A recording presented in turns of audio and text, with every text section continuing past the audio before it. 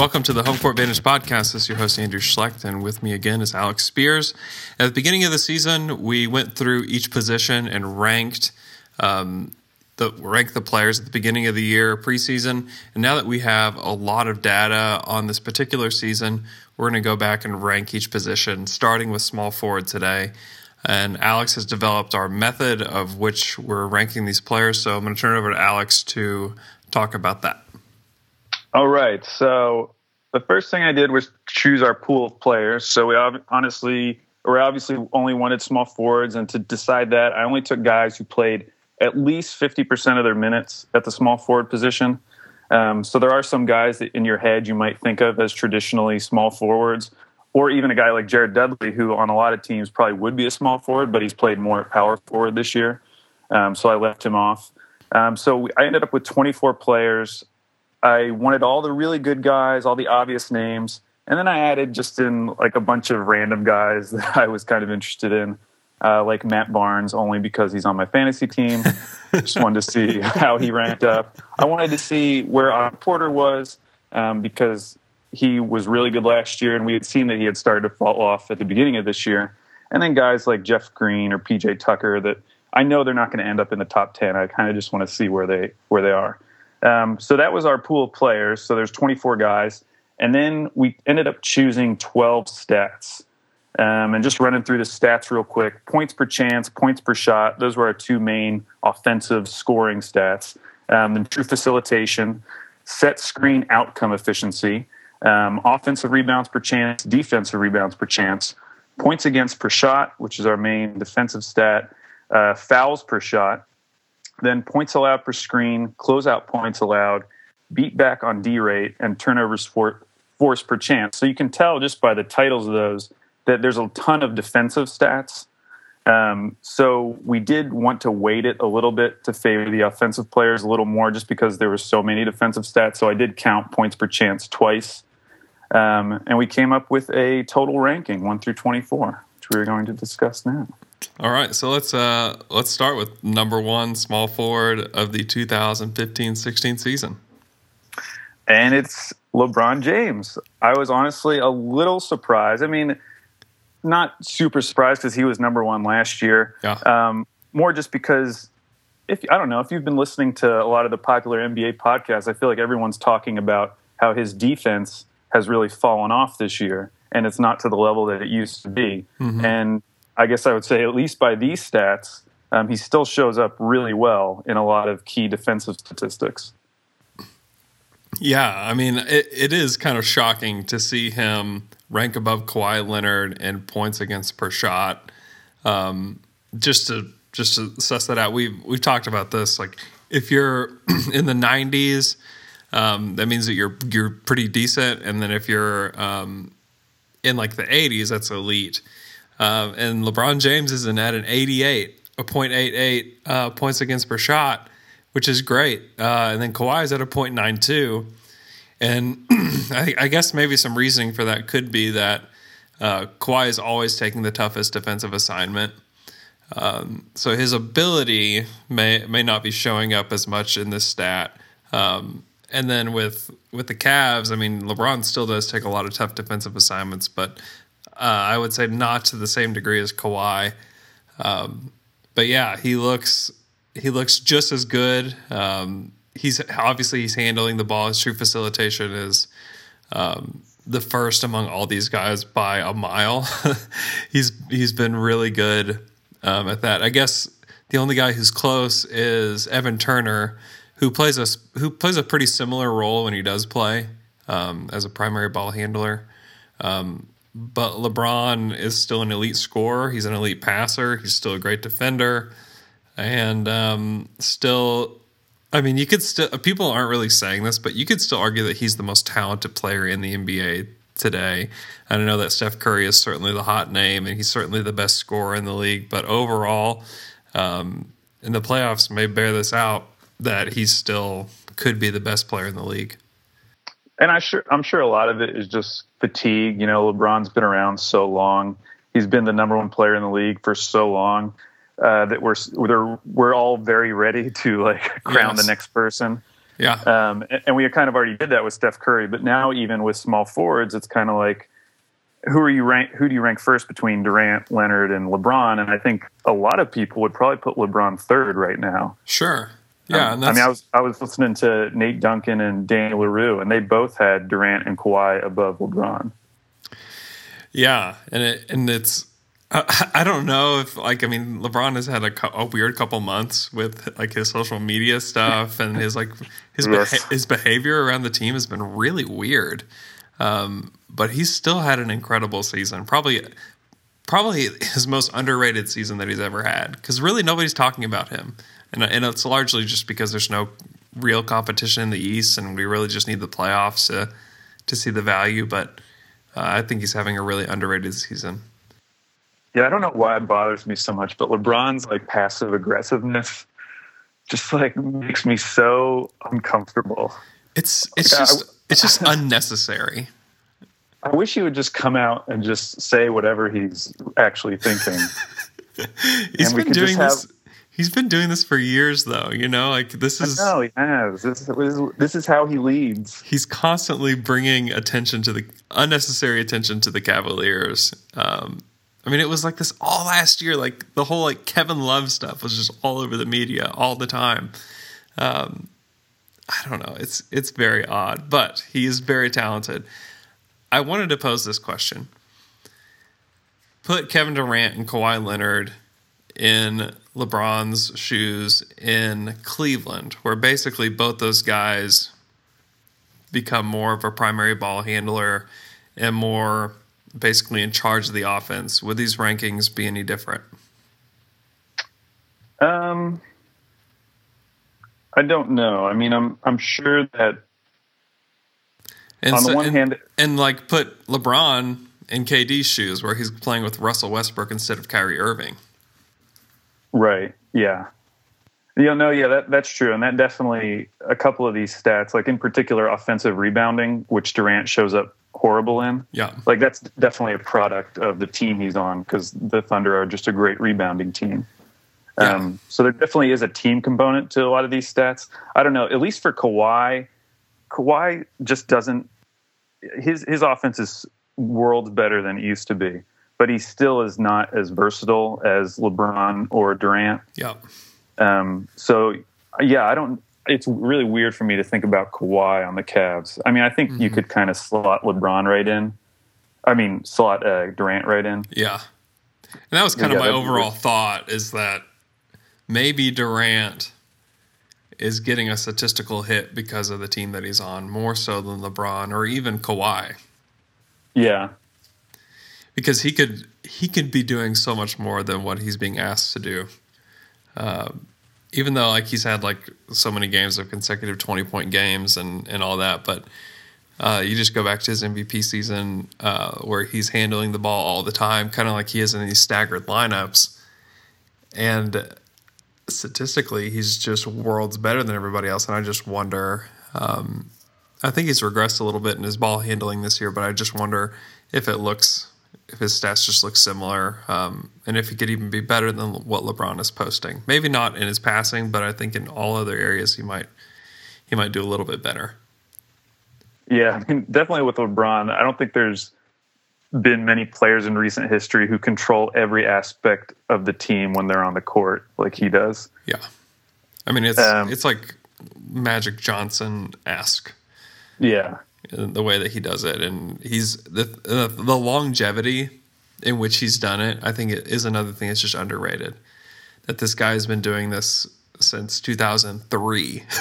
I mean, that's a long time to be playing at such a high level, and he's still been incredible. And I don't know. I think you're right that people are just tired of talking about him.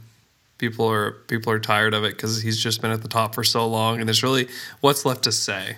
There's not a whole lot left to say, but it's fun talking about the Warriors. It's fun talking about Kawhi Leonard, even Durant. You're not totally burnt out on yet, but there's just not a whole lot left to say about LeBron. So moving on to the next two guys. So if you were thinking about this as tiers, like LeBron is clearly on his own tier based on our average rank. Yeah. And then the second tier is two guys that have separated themselves from everyone else. It's LeBron or Kevin Durant and Kawhi Leonard. And Kevin Durant was actually number 2. And I thought the most surprising statistic was the points against per shot. Yeah. Because Kevin Durant is tied with LeBron at .88. They're both tied for second overall among small forwards, which is better than Kawhi Leonard. And I'm not like going to try to make a case based on one stat that Durant is as good defensively as Kawhi, because I don't think that. But I at least think that you have to say, well, he's definitely not the reason why the Thunder have dropped off defensively this year. And also, just in a broader sense, like Durant's pretty good at defensively, and we just never give him enough credit for that. He definitely deserves some credit for his improvement this year. He's like I posed at the beginning with Kawhi Leonard, who is nearly always, it's either him or Danny Green that's taking the toughest defensive assignment. It's nearly always Andre Robertson, at least with these perimeter guys. So it makes a little bit of sense with Durant having such a good points against per shot. But he's been great. Like he guarded Steph Curry a lot in Oklahoma City when they played here, which was really impressive. And I think he's to talk about underrated seasons. He and LeBron are having underrated seasons. I think kind of the darlings of this season are definitely Steph Curry and Kawhi Leonard, while LeBron and KD are kind of being overlooked for having seasons that are both, in my opinion, better than Kawhi's, and then probably closer to Steph Curry's than people want to really think about. And he's getting overshadowed by his own teammate. Like all we're hearing right now is all of Westbrook's triple doubles. The triple doubles, yeah. I mean, it is amazing, and he doesn't seem. And the great thing, like the anti-LeBron thing that he's doing, is that he doesn't seem to really care. Like he's talking about how much he loves Oklahoma City. He's talking about how he thinks Enes Kanter's the sixth man of the year. Like those are the things that he's talking about that are in the media, which is kind of nice. To be a part of the fan base that gets to follow him, but he's been great, and Kawhi's been awesome too. It's just hard to. You just wonder if like this is like the Kawhi that we're going to see going forward, or if this is kind of an aberration. Yeah, you talked about how some of these stats are more team specific. I think the best indicator of that for Durant is his set screen outcome efficiency. Oh yeah. Because he is like leagues better than all the other small forwards. He's at 13.99. It's number 1 overall. And that's because he's getting to run pick and rolls with Westbrook or Cantor, these guys who are really good in the pick and roll. Yep. Yeah. Meanwhile, just to compare that to someone like Kawhi Leonard, who ranks 26th overall in set screen outcome efficiency, only a 7.4. I'm assuming that's because they don't run him in the pick and roll a lot. Well, and a lot of these guys, you could say, they're not the guys who are setting the pick, but they're the guys that are running the pick and roll. Talking about guys like Giannis and Paul George and Gordon Hayward and even Carmelo Anthony and Andre Iguodala and LeBron and even Kawhi. Like Kawhi is typically not the guy setting the screen. He's a guy has the ball, so. They kind of get the other angle of the set screen outcome efficiency. And Durant, and what's unique about Durant is that he does both, and he does them both just very, very well. And obviously Kawhi shows up great defensively. He was 6th in points against per shot. He was also 4th in fouls per shot. So not only is he a good defender, but he's not fouling either. Mm-hmm. And he's the only one of these guys, only one of any small forward to rank in the top 5 of both offensive rebounds and defensive rebounds per chance. Yeah, it's still astounding the jump that he's made. I mean, it's way bigger than what LeBron or Durant had to make. Like you could see stardom on these guys since they were like 17 years old. Kawhi couldn't shoot the ball coming out of college, and to become the player that he is today is just a testament to how much he cares about basketball. To have a points per chance of .25. For a guy that came into the league who, quote unquote, could not shoot, and to have a points per shot of 1.28, I mean, that is absurd. It's absurd. Yeah, he's right behind Durant for points per shot. Yeah, it's astounding. People thought, well, maybe if he can get a corner 3, then he'll be very useful for the Spurs. Oh, no, he's their superstar. No, it's ridiculous. But and they got him for George Hill. I was trying to think last night of where George Hill ranks in the starting point guards in the league. It's probably not great. Yeah, he's probably in the 20 range. Yeah, I mean, I love George Hill. Yeah, me too. I like George Hill a lot. He's very good, but he's certainly a role playing point guard. He's not a give me the ball and I'll run your offense, or I'll he's like Patrick Beverley on steroids. Yeah, he's great, but he's not Kawhi. And just imagine, and people have said this a lot, but imagine that Indiana team with Kawhi and Paul George on the wings. Like, it would be ridiculous. Like, you'd have an East powerhouse over there with those two, because they could cover the entire perimeter. And then, I mean, they're going to take up a bulk of your scoring on offense. I mean, that would be incredible, but they certainly missed out. And you wonder, like, is he going to be the same player with the different infrastructure around him? I honestly think that really discredits Kawhi and gives maybe a little bit too much credit to the Spurs. Because, like, you just read the Lee Jenkins story about this guy. Like, he only cares about basketball. Like, that's literally it. and Wingstop, and that's it. Okay, so that was tier 1 and tier 2. So tier 3, there's 4 guys in tier 3. So this is the 4th through the 7th ranked. And in order, it's Carmelo Anthony, Jay Crowder, Paul George, and Giannis. Yeah, that's a good group. I think Melo's another guy who's having an underrated season. Like, he's been pretty good. He just kind of has a crap team around him, and now he has a coach that seemingly is like a joke. Like, it just doesn't really make sense, the stuff that he says. But yeah, it's weird the turn that the Knicks season has taken. Because I was generally pretty excited about their future, but once you add Kurt Rambis in the mix, I'm terrified for them. The excitement for Porzingis has gone down significantly since he's taken over. Because, like, you look back and, like, you thought, like, oh man, Derek Fisher sucks. Like, this guy's a horrible coach, and, like, the grass is not always greener on the other side. I mean, it's really kind of sad to see where the Knicks are today. Because, I mean, he's doing what he did to Kevin Love in Minnesota. Like, making him into a player that he's really not, and really halting his development. And it's not even like he's a guy like JB Bickerstaff, who didn't really have a lot of head coaching experience before, right? And so you didn't really know what's going to happen. Like, we know that Kurt Rambis is bad. This has been well documented. We have plenty of evidence. It's just crazy. I mean, if you're the Knicks, I mean, it's really awesome that Phil Jackson chose Porzingis, but you've got to let Phil Jackson go. Like, you do, because it feels like their only hope right now is just praying that Luke Walton wants to come there for some reason. Yes. And I just feel like he'll have a lot better options. Yeah, that would be a mistake by Luke Walton, I think. They're just not ready. They're not ready to have a coach like that. I think Melo needs to waive his no-trade clause, and they need to let him go to a place where he can be relevant. Because if he doesn't, then he's probably just going to influence them this summer, and they're going to make another round of kind of like these mid free agent signings. Yeah, they'll find the next Aaron Aflalo, and they'll be the 10th seed again. Like, they're going to. I mean, I don't see a path to this team being great, except for if Porzingis just makes a massive jump. But they just don't have guards. Like, Langston Galloway, is he their best guard? Probably. That's not great. They need guards, and I know that they've been rumored to, like, they wanted Jeff Teague and guys like that. But, like, sorry guys, you don't have the assets to get Jeff Teague.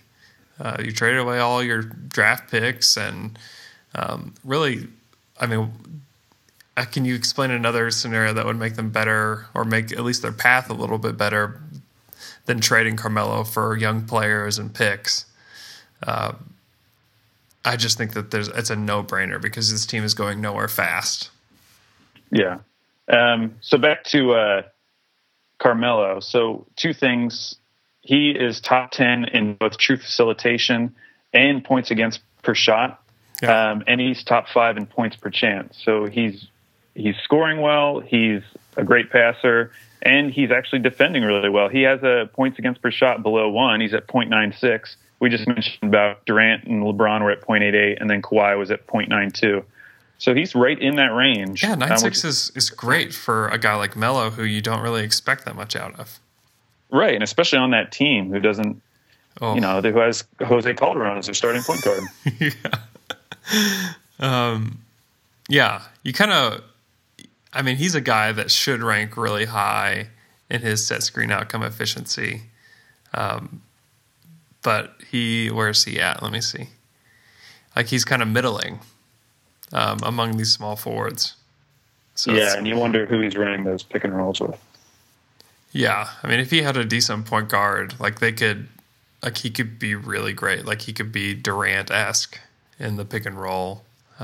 If he had, you don't even have to have a Russell Westbrook. Like, you could have just an average point guard, and they could be a lot better. But again, I don't see a path to that happening with the Knicks. So I think waiving his no trade clause and getting him out of there, but all accounts he doesn't want to do that. He wants to stay in New York. He just wants to be in New York, which is fine, I guess. And then, so the next guy was Jay Crowder, which there's a few guys coming up that we haven't talked about yet, but who are ranked much higher than I thought they would be.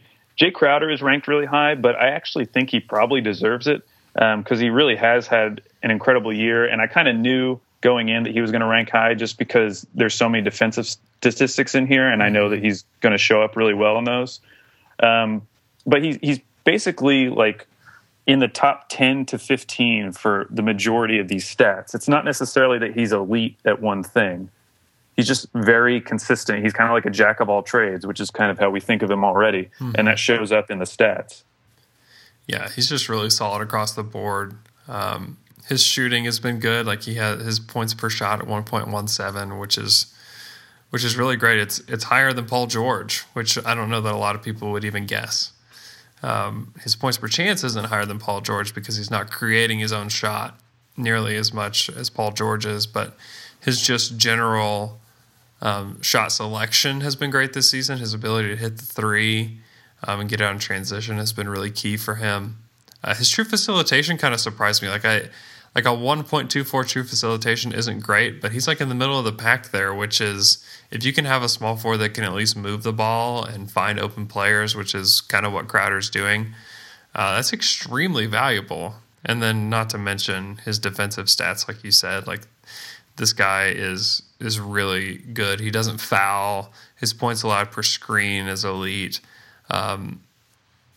He never gets beat back on defense, hardly ever, and he's forcing tons of turnovers. So he's an extremely valuable player, and like the league, I mean, he kind of came out of nowhere because he was traded from Dallas, and he wasn't nearly this player in Dallas, as just kind of almost a throw-in with the Rajon Rondo trade. It seemed like they're basically getting a first rounder and then just the chance at trying Jay Crowder out, and he's probably the Celtics' most valuable player. I know, it's in that trade. Like, we always talk about the KG trade, the KG and Paul Pierce trade. Yep. Like what a robbery that was. But I mean, there's a legit shot that the Mavs could drop out of the playoffs, and so Boston's going to end up getting a late lottery pick and Jay Crowder for Rajon Rondo. Unbelievable. I mean, it really is. No, and maybe one of the reasons why no one is trading with Boston, why they didn't make a trade the trade deadline, is because they see stuff like this and they're like, we cannot afford to make a trade with Danny Ainge at this point because he is going to just strip us of our assets, and then everyone will laugh at us like they're like the Mavs and like Brooklyn and like everybody else. I mean, we can't. I mean, Dallas was probably like, we didn't know what we had with Jay Crowder. Like, if we knew that this is the guy, then we would have never done this trade. Right. So it's like he's legitimately like a fringe all-star type player. It feels like there's one just like beautiful Celtics Kings trade that's going to happen. It's just going to be like the greatest Danny Ainge trade of all time. Oh my gosh. Like, yeah, and then he'll just retire. Yeah. It's incredible. And even a guy that's in this next tier, what they've done with a guy like Evan Turner Right. has been really impressive. His reputation is still just kind of rock bottom. Like most people don't think of him as a good player at all. But he's been highly effective for them this season in a lot of different capacities, and they found a really nice role for him. And I don't know. I don't know why that hasn't really caught up yet with the rest of the league. That actually Evan Turner is actually good. Like he's not a shooter. He's not a guy who can start at the small forward or shooting guard and spot up and take shots, but he's certainly a guy who can run your second unit and even close games for you in spots and do it really effectively. So I don't know. That's where like the Brad Stevens stuff, like you can really see it come to life is with guys like Evan Turner and Jay Crowder, like these guys who. Like Jake Crowder was really kind of a nothing player last year into the guy he is today. And then Evan Turner was a guy who was he was damaged goods when he came to Boston. And he's looking really good and he could actually get a nice contract this summer. So we should probably talk about Paul George and Giannis real quick. Yes. Paul George is a guy who I thought was probably going to show up a little better. And I think if we had done this maybe after the first 2 months of the season, he probably would have been like in the top 4. Sure. But he's one of these guys who shows up really well for a stat points per chance. He's 3rd overall, but then his points per shot drops down and he only ranks 13th among small forwards. Now, am I understanding this correctly that would mean that when he's on the floor, the team is good offensively, but for his individual shots, it would be less efficient? Yeah, I think that's certainly it. And the points per chance, if you're a guy who can create your own shot, it favors guys with points per chance typically. Like you can look at really the top 3 guys: Durant, Kawhi, LeBron, Paul George, Carmelo, Gordon Hayward, Danilo Gallinari, Andrew Wiggins. All those guys are creating their own shots. And then you look at guys like Andre Iguodala, PJ Tucker, Matt Barnes, Al-Farouq Aminu, Harrison Barnes. All those guys rank toward the bottom, and they're not necessarily all bad at points per shot. I mean, Andre Iguodala is like up in the top 10 in points per shot, but all those guys rank really far down because they don't take as many shots, and they're not handling the ball as much, and they're not creating like these other guys are, and they're not carrying the bulk of the offense. So guys who are carrying the bulk of the offense are going to get more points per chance than they are, and it doesn't necessarily indicate they'll have a good points per shot. But like guys like Durant who are highly efficient, he ranks number 1 in both because he is not only taking the load of the offense, but he's also very, very efficient. George just isn't as efficient, but he is carrying a load of the offense. So like high scoring guys are typically going to be great in points per chance, but not necessarily points per shot. And then Giannis actually was very similar to Jay Crowder's stats. Yeah, isn't that weird?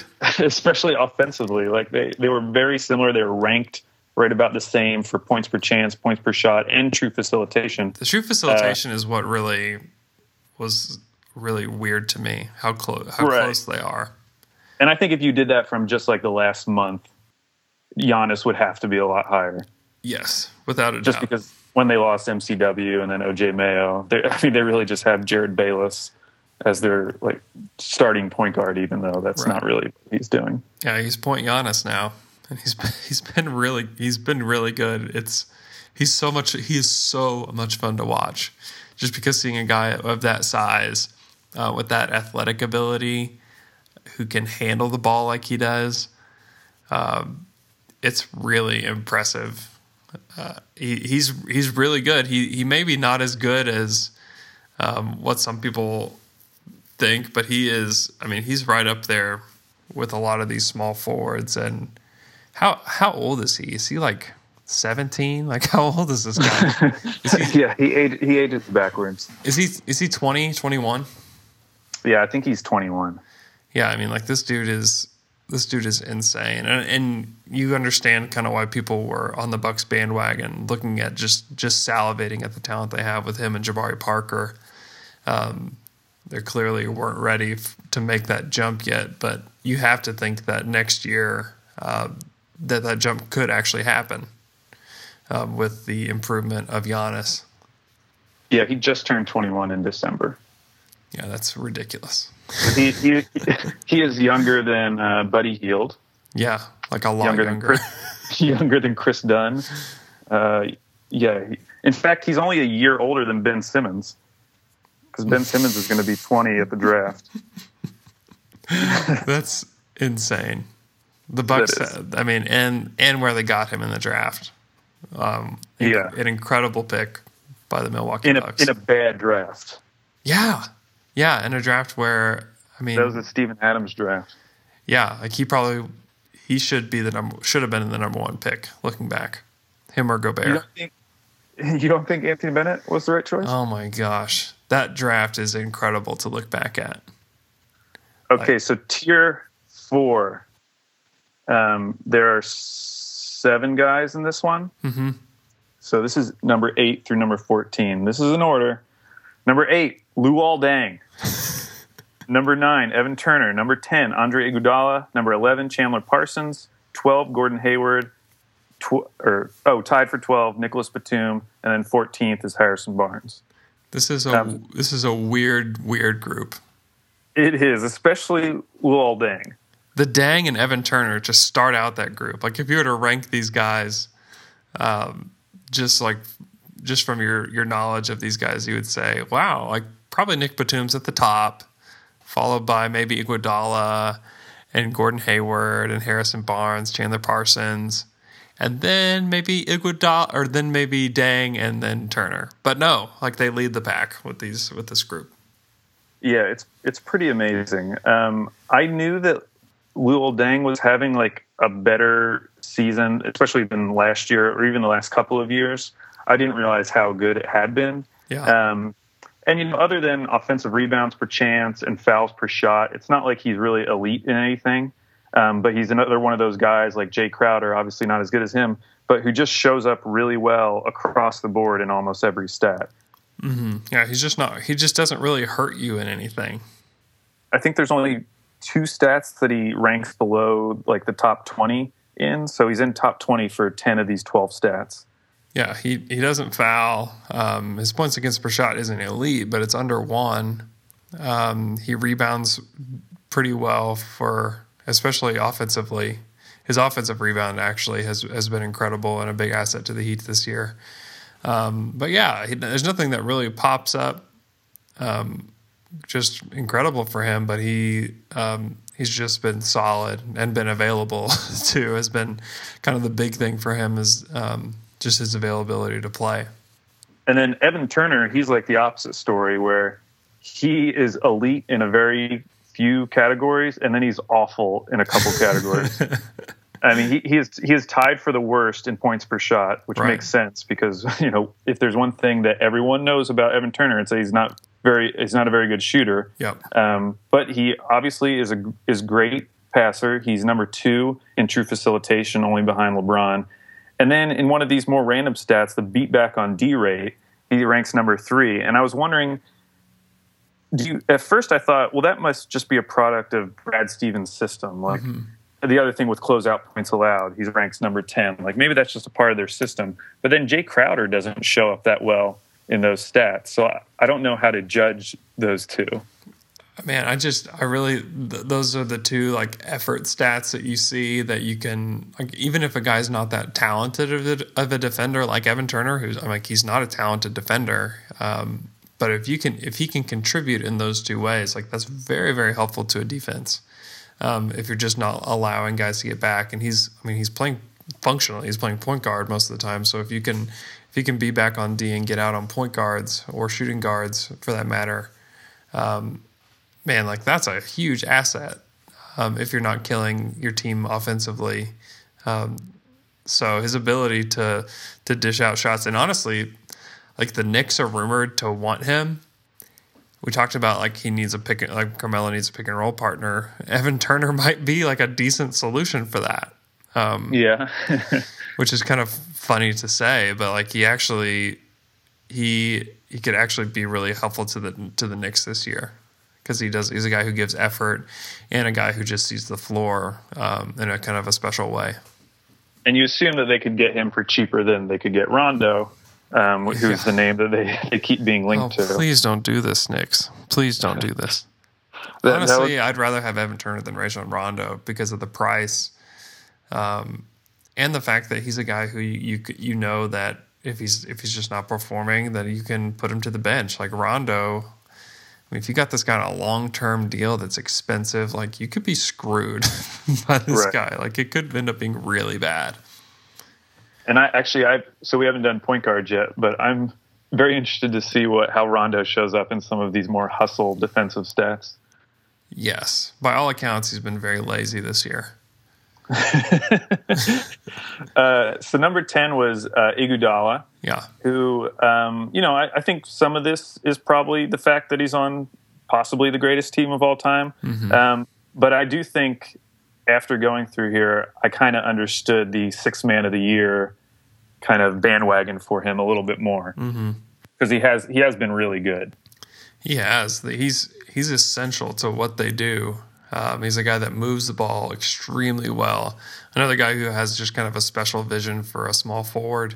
His ability to make open shots has been really great for them this year. He sets tons of screens for them, and it usually results in something great for their offense. And then obviously we know the kind of defender that he is. Although he doesn't actually show up as a great defender, his points against per shot are over 1. He's at 1.01, but I just don't believe that that's telling us the whole story of what he's been doing this season.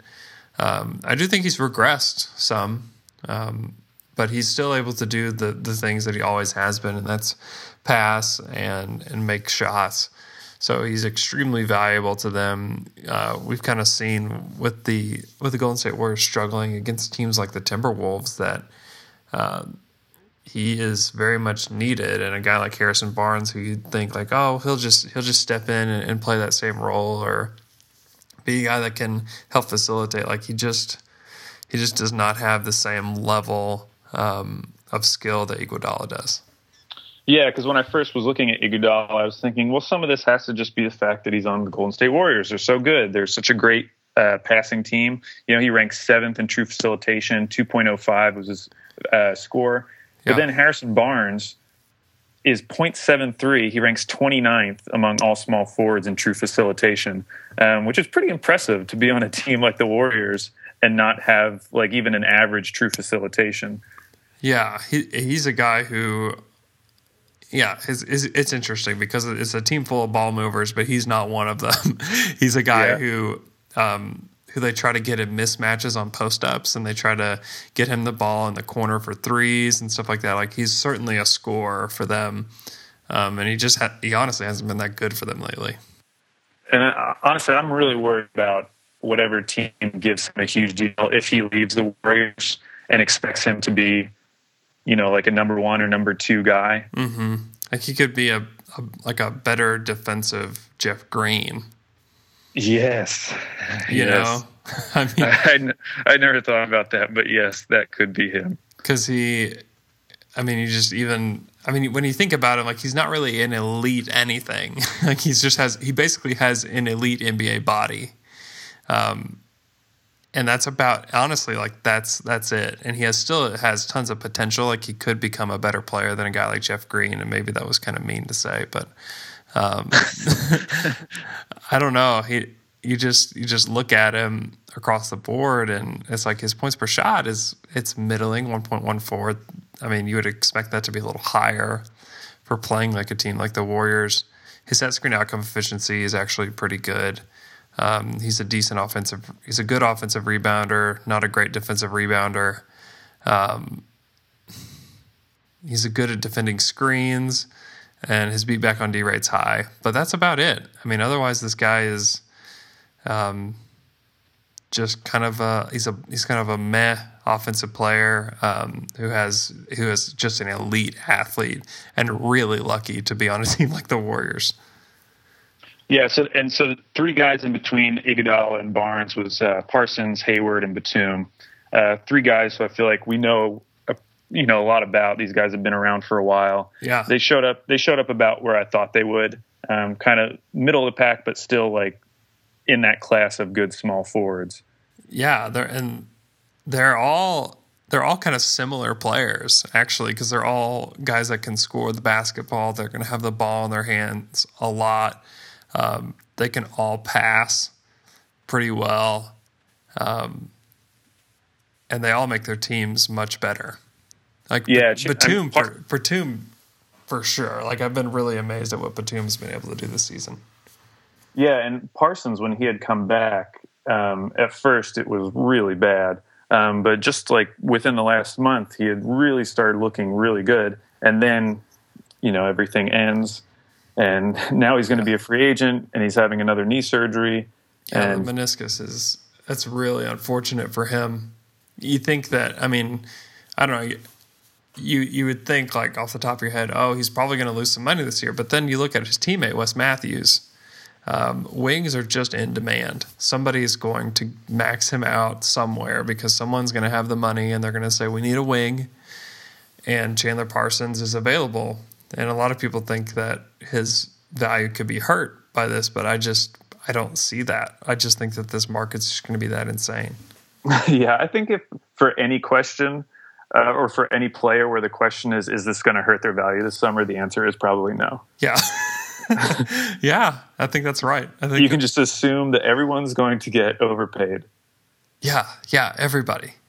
This is if you're a free agent, if you can be a free agent, because Parsons could opt in into his contract for next season. Some people think that he might try to do that. No, he's gonna. I mean, if the Mavs can give him a 5-year deal, great. If somebody else wants to give him a 4-year max deal, he will jump at the chance to do that, and I'm sure that there's a lot of teams that would want to do that. I mean, the Kings would give him a 4-year max deal today. Yeah, yes, they would. And there's other teams that aren't quite that dumb that would do the same thing. Yeah. So that was the top 14. So then I feel like it kind of starts to drop off after that. So the final 10 in order. This is from 15 to 24. Rudy Gay, Danilo Gallinari, Trevor Ariza, Andrew Wiggins, Al-Farouq Aminu, Marcus Morris, Jeff Green, Otto Porter Jr., PJ Tucker, and the last one, Matt Barnes. Matt Barnes. Okay. Who was actually in his own tier as well. Tell me this. Who are your 3 most disappointing players in this group? I don't really want to say Wiggins. I guess I would say Wiggins. But because I do think he'll be better. I'm not actually surprised that he showed up so poorly because we've kind of been tracking him for a while now. His defense has been that bad this season. Yeah, so I'm not necessarily surprised, but I guess I might be a little disappointed. Danilo, I definitely am not surprised because he shows up where I thought he would show up really well, and he shows up horrible where I thought he would show up really horrible. Like, he's ranked 42nd in points against per shot at 1.12, which is kind of absurd. That's really bad. But then offensively, he's 8th in points per chance, and he's 5th in points per shot. So he is exactly what you thought he was, and that shows up in the stats. Yeah.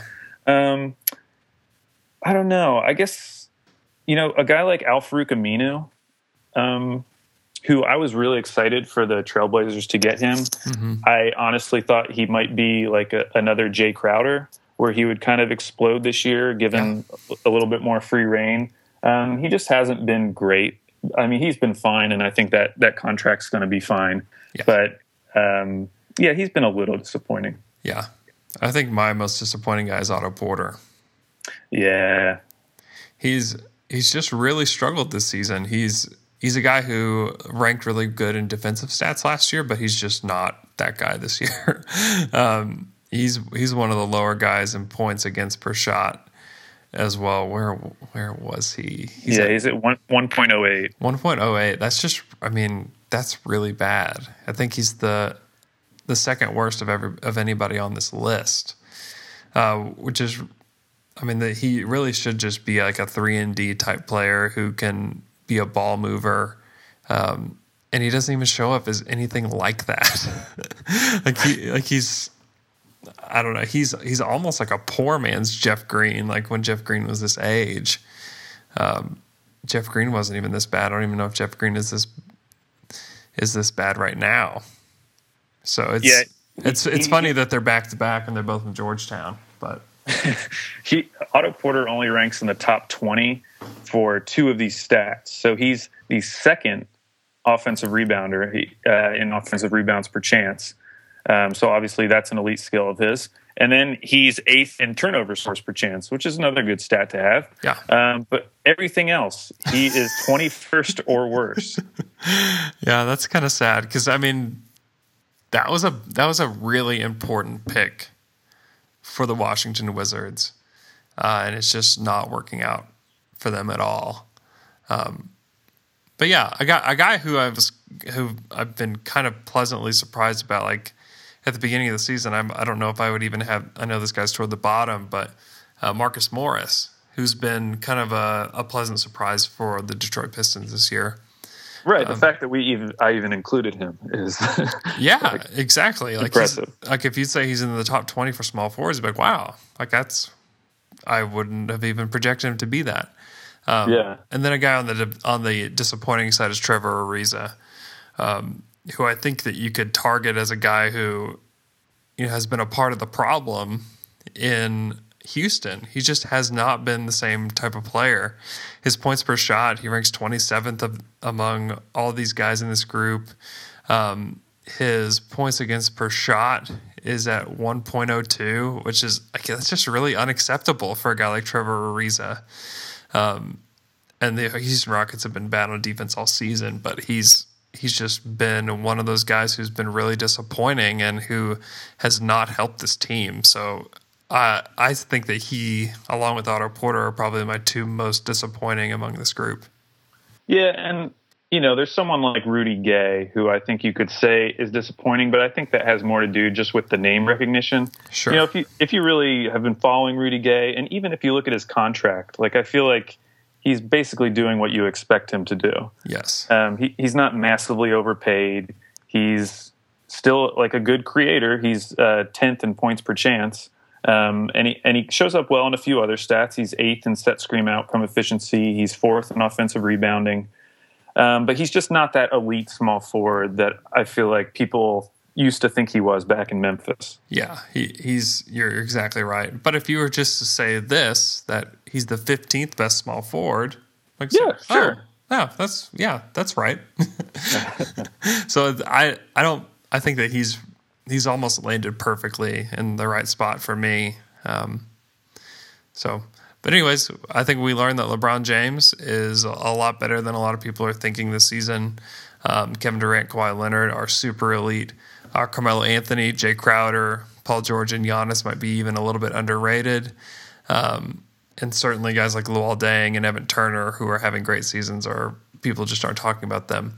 But thanks for listening to the Home Court Vantage podcast. You can find us at Vantage Sports. You can find Alex on Twitter at AlBabyCakes. You can find me at Andrew_Schlecht. You can find all of our podcasts on SoundCloud and on iTunes. Please leave us a 5-star review on iTunes. If you're a listener week in, week out, please leave us that review. That would be really helpful. And have a great rest of your week.